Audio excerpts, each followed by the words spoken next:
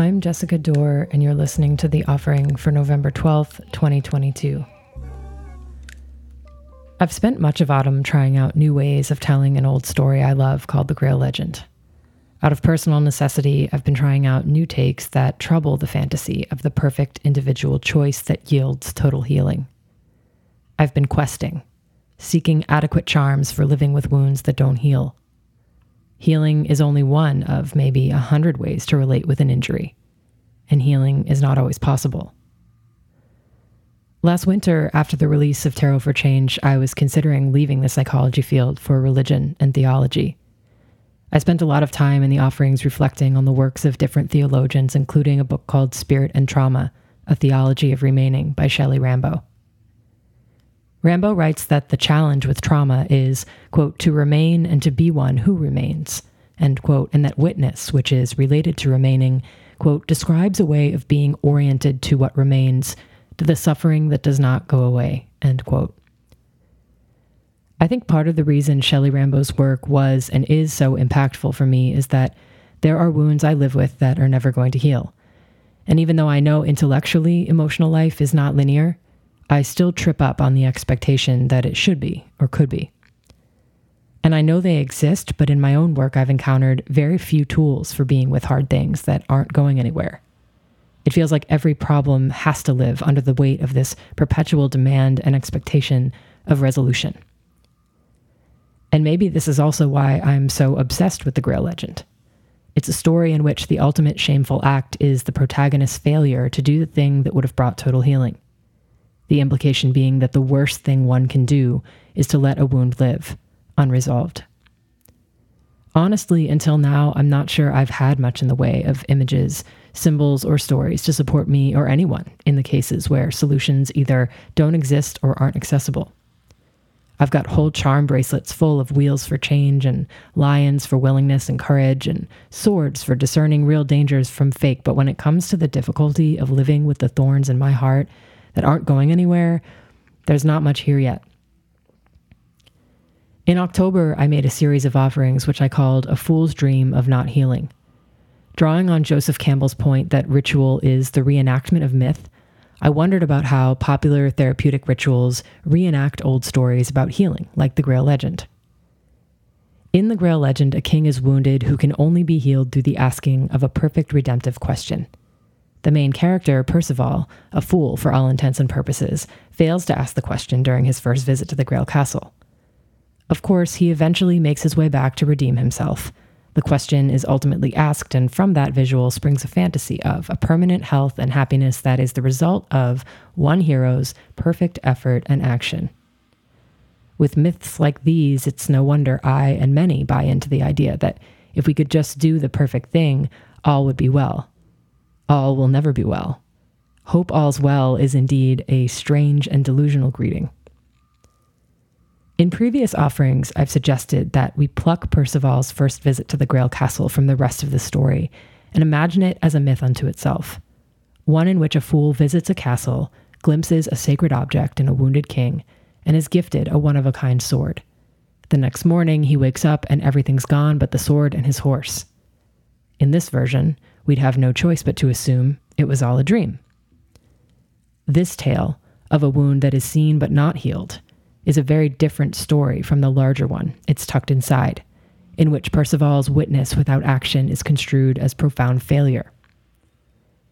If it's true that ritual is the reenactment of myth, then the reenactment of this truncated alternate version, where a fool dreams of not healing, would yield very different rituals and ways of relating to our wounds. For starters, it would intercept this fantasy of the perfect thing that brings the total healing. It might also give something about how to be in the presence of wounds for which there are no perfect antidotes, and to remain with the problems that cannot be solved. What does Percival do at the Grail Castle if he does not heal the king? He bears witness. The premise of Shelley Rambo's Spirit and Trauma is that the Christian narrative about Jesus' death and resurrection skips too quickly over that liminal place between trauma and rebirth that is well known to all those living with wounds that either haven't been or cannot be resolved.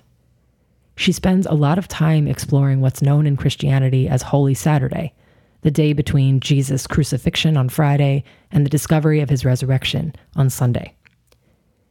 If we could dwell a while longer with Percival beholding the Grail King's wound, or freeze it in time as part of a dream scene without resolution, then perhaps we could gather a better sense of what it takes to remain, to accompany the wounds in ourselves and others as witnesses, rather than aspiring healers or fixers. Because I don't know about you, but I have come repeatedly to the painful realization that solutions don't in fact exist for everything I experience as a problem. And I personally need new ways of relating to those things. Rambo draws on trauma theory to assert the necessity of witness after trauma. And she notes that because trauma is something that's not comprehended in full at the time that it occurs, it can't be fully named or seen later on either. So adequate witness for Rambo is not a matter of precision or exact seeing. It's a matter of remaining, not only in the sense that a witness themselves must stay, but that they must be able to tolerate the remaining of the wound, which means the goal of healing has to fall to the wayside, at least for a while. In the Grail legend, Percival leaves the castle after having seen the king's wound and is continuously shamed for not asking the question that would have healed the king and restored the land. The ups and downs he goes through as he tries to make his way back to the castle are often read as honorable and persistent, good food for the archetype of hero who always and eventually prevails. But I wonder if Percival's capacity to be with the king's wound without acting gives us something that is actually much more remarkable and needed, an image of steadfast witness and sacred accompaniment for those times and places when the hope of doing the perfect thing for the total healing proves impossible and is therefore inadequate. So I present the possibility of a different story with a beginning, middle, and end plucked directly from the Old Grail legend. It's called The Fool's Dream, and it goes like this. Percival is raised in the forest, immersed in the wild and in his mother's deep grief. When he's just old enough, he leaves to pursue a dream of knighthood. He is seen as a fool by most everyone he meets. Along the way, he acquires armor and a war horse and is mentored by a kind and well-meaning elder. One night, en route to find his mother, who he doesn't know has died of sorrow since his departure, he goes to sleep, and there he dreams. In the dream, Percival meets a fisherman who invites him to spend the night. At the fisherman's castle, he learns that the fisher is actually a king who can't walk. He has a wound that's so bad, it's laid the whole land to waste. At the castle of the wounded fisher king, Percival is gifted a one-of-a-kind sword. He beholds a magnificent glowing object that pours endless venison and mead, which everyone in attendance partakes together. Through all the gifts and revelations, Percival sits silently as witness. He imagines the questions he'll ask in the morning, but is satisfied for the night to simply take it all in. When he goes to sleep that night, the wound remains. He wakes up the next morning confused.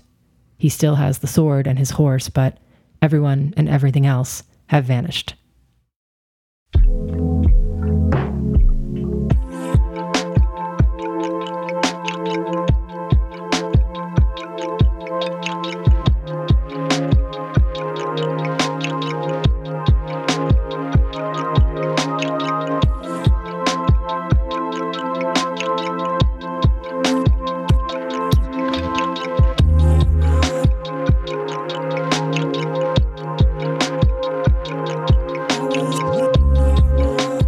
You're listening to the offering for November 12th, 2022. Weekly offerings are generally for paid subscribers only, but I've made this one public for secret reasons. If you're interested in receiving weekly offerings or simply in supporting this effort, you can upgrade your subscription for as little as $5 a month or $50 a year at the subscribe button below. Paying subscribers have access to the archive of offerings from July 2021 up until now, and all offerings beginning in October 21 are available in both text and audio format. Either way, thank you so much for being here. This recording was engineered by Lee Clark, and the music is by Lee Clark. The intro is called Evaporate, featuring Kingsley Ibeniche, and you can listen to that in full wherever you stream music. The outro is called I Was Solid by Lee Clark from his upcoming beat tape, Jeans. You can listen to I Was Solid in full at the link in this post, or again, wherever you stream music, and keep an eye out for Jeans, which is out November 25th. Thank you so much for being here, and we'll see you next time.